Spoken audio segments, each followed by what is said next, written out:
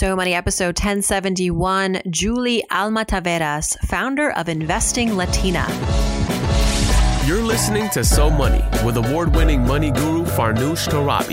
Each day, get a 30-minute dose of financial inspiration from the world's top business minds, authors, influencers, and from Farnoosh herself. Looking for ways to save on gas or double your double coupons? Sorry, you're in the wrong place. Seeking profound ways to live a richer, happier life. Welcome to So Money.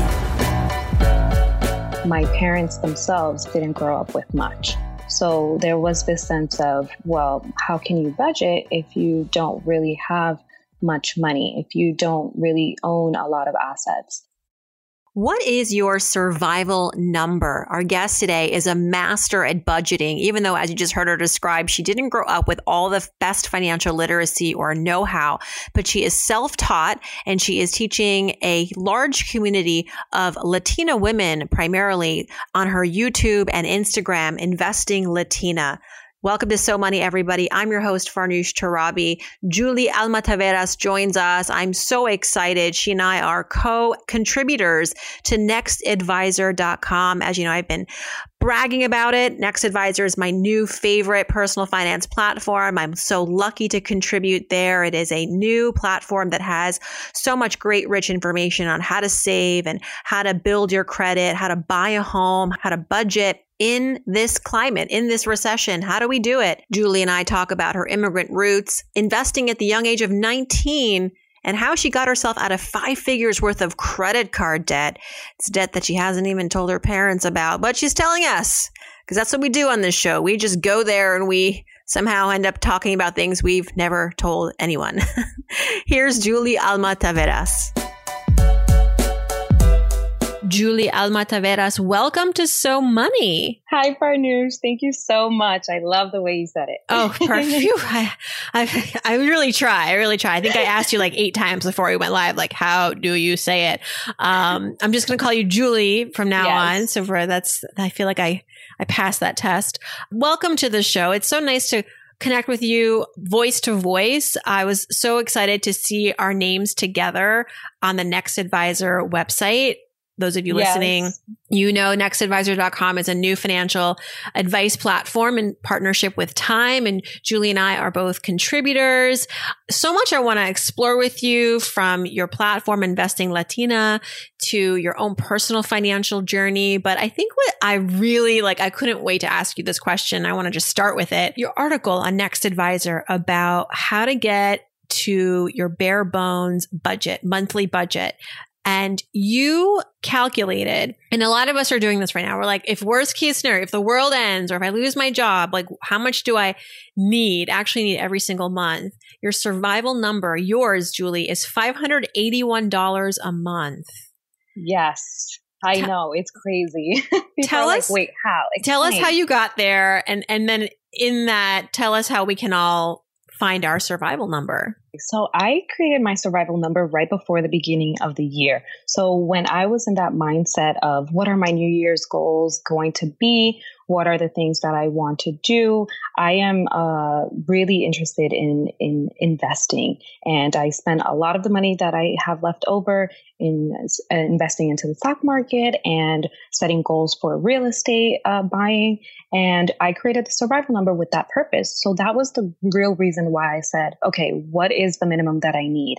And the things that are on that list, they're really just 8 categories. So it's rent and utilities, groceries, dining out, transportation, household needs, clothing, health, and entertainment. So I just made a very simple, minimalistic type of budget where I listed those things and I figured out how much I need per month. And the biggest one, and the reason why my survival number is so low, is because my rent and utilities are $581. And my situation is that I master lease my apartment. So what that means is that I am in charge of the lease on the apartment. So I sign a 2-year lease for this 4-bedroom apartment that I have, 4-bedroom, 2-bathroom. And then I lease out the rooms to other people. So I am cohabiting, and I don't refer to them kind of as roommates simply because we're not all contributing to the rent. I am the one that is really, truly responsible for paying the rent on a monthly basis, just like my behalf, but they are also renting out these rooms. I understand the total monthly cost of the apartment is around $2,400. Yeah. And your income from renting out these rooms is $2,300. So that's where you get the $86 that you are responsible for. I don't think I can do this in New York City, but you don't live in New York City. I don't live in New York City. I'm in Yonkers, New York. So yeah, we do have paperwork to be able to do that. And it has to kind of be like approved and stuff like that. So it is something that I don't think everybody can really do. And really, it's something that you have to be comfortable with. And I write in the article about how cohabiting to me is so second nature, because when we all came here from the Dominican Republic, where my family immigrated from the Dominican Republic, we lived together in a 2-bedroom apartment. And there were so many of us. And as people were coming from DR to here to New York, we all kind of made it work. So for me, it's something that's very normal, but I know that a lot of people may not feel comfortable doing something like that. Well, we've talked about on the show, if you really want to save, get out of extreme debt, you got to get comfortable with being uncomfortable for a little bit. This segues us nicely to talking more about your past, Julie. And I know that you moved here when you were 4 years old. Tell us a little bit about the culture of money that you grew up with. Yes, we moved here. My mom actually came to New York first, and then my dad and I came when I was 4 years old. And we all came really with the intent of working hard and living the American dream. So that was kind of like my mom's inspiration and what her whole family wanted to do. But the one thing that really kind of deters us from that is the fact that we are not comfortable talking about money in the family. So it's not something that's very normal for us. And I really think that it really comes from the fact that my parents themselves didn't grow up with much. So there was this sense of, well, how can you budget if you don't really have much money, if you don't really own a lot of assets, right? So those are the kind of things that I think impacted them, their life and how they lived, that really kind of also has impacted our generation per se. So we didn't really talk about it growing up, which kind of sucks in a way, because you would think that if we had, maybe I would be much further ahead in life. But the thing about it is that what I did see from my parents is that they were hard workers and they were entrepreneurs. So my dad started his own businesses. He was a bodega owner for more than 25 years. And I watched my parents work 14, 16-hour days. And they instilled that in us, the importance of having a very good work ethic and working for yourself. And yet, when you were 19, you began investing. So there was something in you that knew early on still, even without maybe the literacy or the conversations growing up, that this was an important place to be putting your money. How did you make that bridge? Yeah. So when I started working for a nonprofit at 19, and they offered the 403B, which is the nonprofit version of a 401k, they mentioned that they match. And I was like, wait a second, are you telling me this is free money? So for me, it was so like, I didn't know, I hadn't heard anything about it before. But when they told me you get free money, and that was literally how the HR girl said it to me, I'm like, yes, please sign me up. That sounds good. And I started super small. I think I started with $50 a paycheck. And at that point, I had really no control of my money because I used to spend it all just shopping. So I studied fashion, and that's the industry that I still actually happen to be in, aside from now writing about money. And I used to spend all of my money. And so I thought $50 wasn't going to hurt. And I did that. And it was the best decision I ever made, because over the years, I just started contributing more and more money into my retirement account. And now, 11 years later, I'm very proud to see it where it is. And now you're running your Instagram, YouTube, Investing Latina. Tell us about your community, largely Latina women.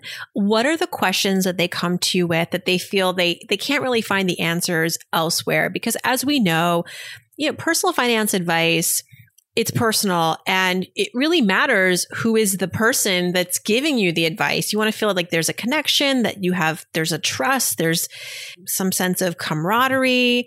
And so when they come to you, it's obviously because they like you and they trust you and they feel comfortable around you.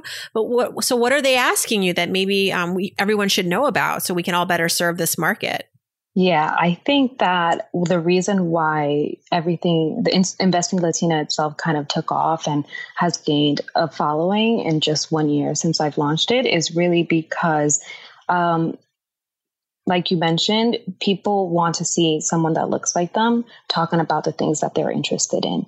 And the Investing Latinas that are in the community, they want to talk about investing and they want to think about different strategies, and they can see it in many different ways from other people, but then there are nuances when it comes to us Latinas and the way that we make money, which isn't equivalent to the way that our peers, other women, white women or men make money. We still make 54 cents to the dollar that they make. So it's about navigating those things like that. Like, okay, I want to save for a down payment of a house, but I don't even make enough money to really get something in this neighborhood where I'm currently renting. So how do I do that? So I think it's having those conversations even beforehand, talking about investing, you know? I wrote a book about female breadwinners, and a number of the women I interviewed were Latina women. And I wonder, is that a common theme within the marriages, that the women are typically making more than their husbands? I think that even now more so, yes. I think that is kind of the case that's happening. In my family system, that never has really been the case. The men have always started businesses, and women either joined the businesses like my mother did with my dad's bodega, or they were homemakers. So for my specific situation, that wasn't really the case. But I think that now, it's something that I'm very, very excited about, women are making a lot more than they used to. So I make more than my mother ever did, and way more than my grandmother ever did. But in that situation where the woman is the breadwinner in the family, I think that it really also makes it a little bit difficult because of the sort of stereotypes that we think about, like the machismo that we think about when we think about Latin culture. So those things really do come into play and affect, how the relationships, essentially. You started your business through YouTube and Instagram, not a blog, not a podcast, not a book. So that must have been strategic. Actually, it wasn't. Really? It wasn't. No, not at all. Because I really started with the intention of sharing my specific journey as I'm buying real estate and as I'm investing more and more into the stock market. So it was kind of, it really was kind of like a blog in a sense, because I was just sharing my journey. It just didn't have like a URL to it, because I did it via Instagram and via YouTube, where I was sharing my journey. But I think that even from the beginning, in general, I'm very much of a teacher, and I love to share my knowledge. I love to help other people. Like, I always say that I do not want to die with any information in my mind that I did not share. So as I learn things and as I grow, I always love to share that with my friends and with my followers and anybody that is interested in doing things that I'm doing. I love to share, how you can get there. So I think that that's also why the page and the platforms grew pretty quickly, because of my love for teaching. Mm-hmm. I understand that you were successful in getting out of debt, quite a bit of debt. So take us back to that time. Where did the debt come from? How did you do it? How are you working towards never going back to that situation again? That dark place. I accumulated all of my debt from shopping. It's really, really crazy. It was basically Chanel bags and Louis Vuitton shoes that I was just like, I love it all. I have to have it all. So that's how it happened. I was fortunate enough to graduate from FIT, which is a state school here in New York. I didn't graduate with with student loan debt. I had like one tiny loan that I paid off as soon as I got my first check, essentially at my first job. And my parents really helped me through that. They paid cash for tuition as I needed it. So I had that support, which was amazing. But I think also having that support from a family that works hard and makes things happen for their children, like a lot of Latino families do. They sacrifice everything for their children. Also kind of gave me that sort of entitlement or flexibility where I felt like, oh, I can just spend money because, it's there, and it comes. And I'm in a city in New York and I work in fashion, and I've always had jobs. I've always been like this side hustler. I've always done so many things, but I never learned the foundation. I never learned what it is to manage your finances and how to prioritize things, how to make sure that you're covering your survival needs before you go into luxury shopping. And so I accumulated tons and tons of debt. And finally, one year, I looked back and I felt all this shame.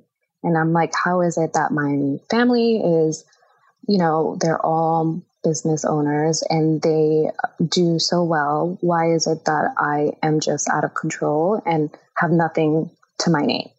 And that shame was really what led me to make a change. And I said, I'm going to get rid of this debt. I make money. I can do it.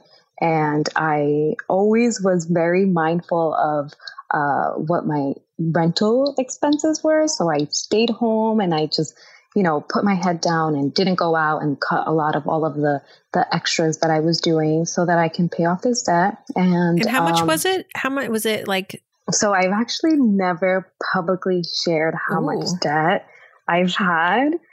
And I think it really does have to do, even thinking about it right now, I'm like sweating. It really does have to do with that shame that I felt around it.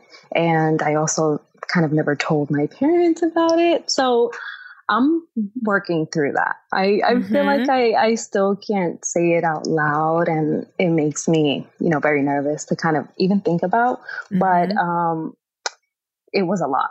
It was 5 figures, it wasn't like 6-figure debt, but it was a lot of debt. And just the fact that I accumulated by going out shopping and fine dining is what really caused this sort of shame around it.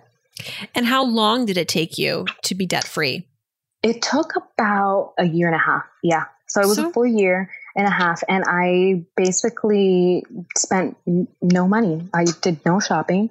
I did not go out to eat. I had to say no to my friends that wanted to go on vacation. So I became a completely different person, essentially. Would you say that you saved over half of your income to be able to pay that down? Yeah, absolutely. For sure. I would probably, if I had to estimate, probably more than 80% of my income to pay it all down. Yeah. But you did it. I did it. And now you know what you have to do if it happens again, which it won't. And I'll never go back. Forget it. I could never accumulate credit card debt because we all know how much that interest is. Like, who wants to pay 25% interest on a pair of shoes? It makes no sense. It'll hurt more. When a pair of shoes that started at a crazy price and now you're paying interest on top of that. But is there something you still like to splurge on? I know you're making a name for yourself as like the extreme budgeter right now, but what do you like to, right now there's not a lot we can splurge on because of we can't go out as much as we used to, but what did you used to, up to the pandemic, spend your money on that was considered a little bit of a, self-care? I haven't. No, I feel like I'm still a lover of fashion. But I also have streamlined so many things in my life, like what I wear. I have a capsule wardrobe that I just really buy replacements for. So I think I really got rid of all of those vices when it came to what I was obsessed with spending on before. Now I'm focused on really investing, and I really like to still travel and do things like that. So if and when we're able to do it, I will definitely be making that sort of my priority, you know, and that'll be my splurge, a nice vacation here or there to a new place, because I do love adventure. I love exploring. So that will definitely still, after all of this, be kind of my little vice. And Investing Latina, what's next? So I am working on the YouTube channel. I'm actually going through 31 days of vlogging on YouTube, and it's pushing me to limits that I've never been to. So I'm really excited about that. I'm continuing to contribute to Next Advisor. So I have a really cool article, kind of a little bit about that investment journey that I have that's coming up there.